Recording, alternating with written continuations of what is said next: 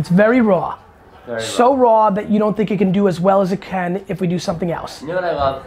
When you go on Keynote and you're changing your thoughts, this is that step where you're formulating them. Correct.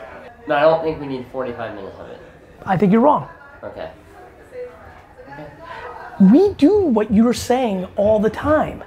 You have to have an off-speed pitch to set up your fastball. Even if the project doesn't succeed, it's a success. Guys, this is amazing. You have to understand, I for sure don't think it's gonna go viral. No, I'm just talking. I can't wait to hear what Andy says. I want it this way because I think of things as a holistic thing, not in a silo.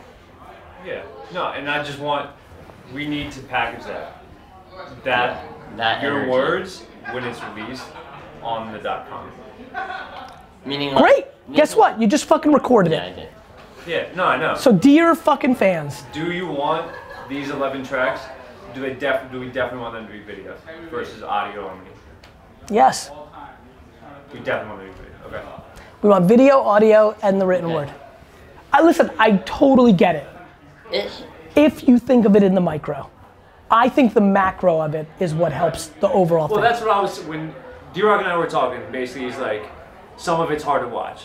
Just because you're forming it, and I was like, that's interesting. Nobody's ever seen that from me. Well, and that's why, and I was like, yeah, but like that's how. I was like, that's his whole theory about everything. But that's why we want to package it in like, this is the document. Great news.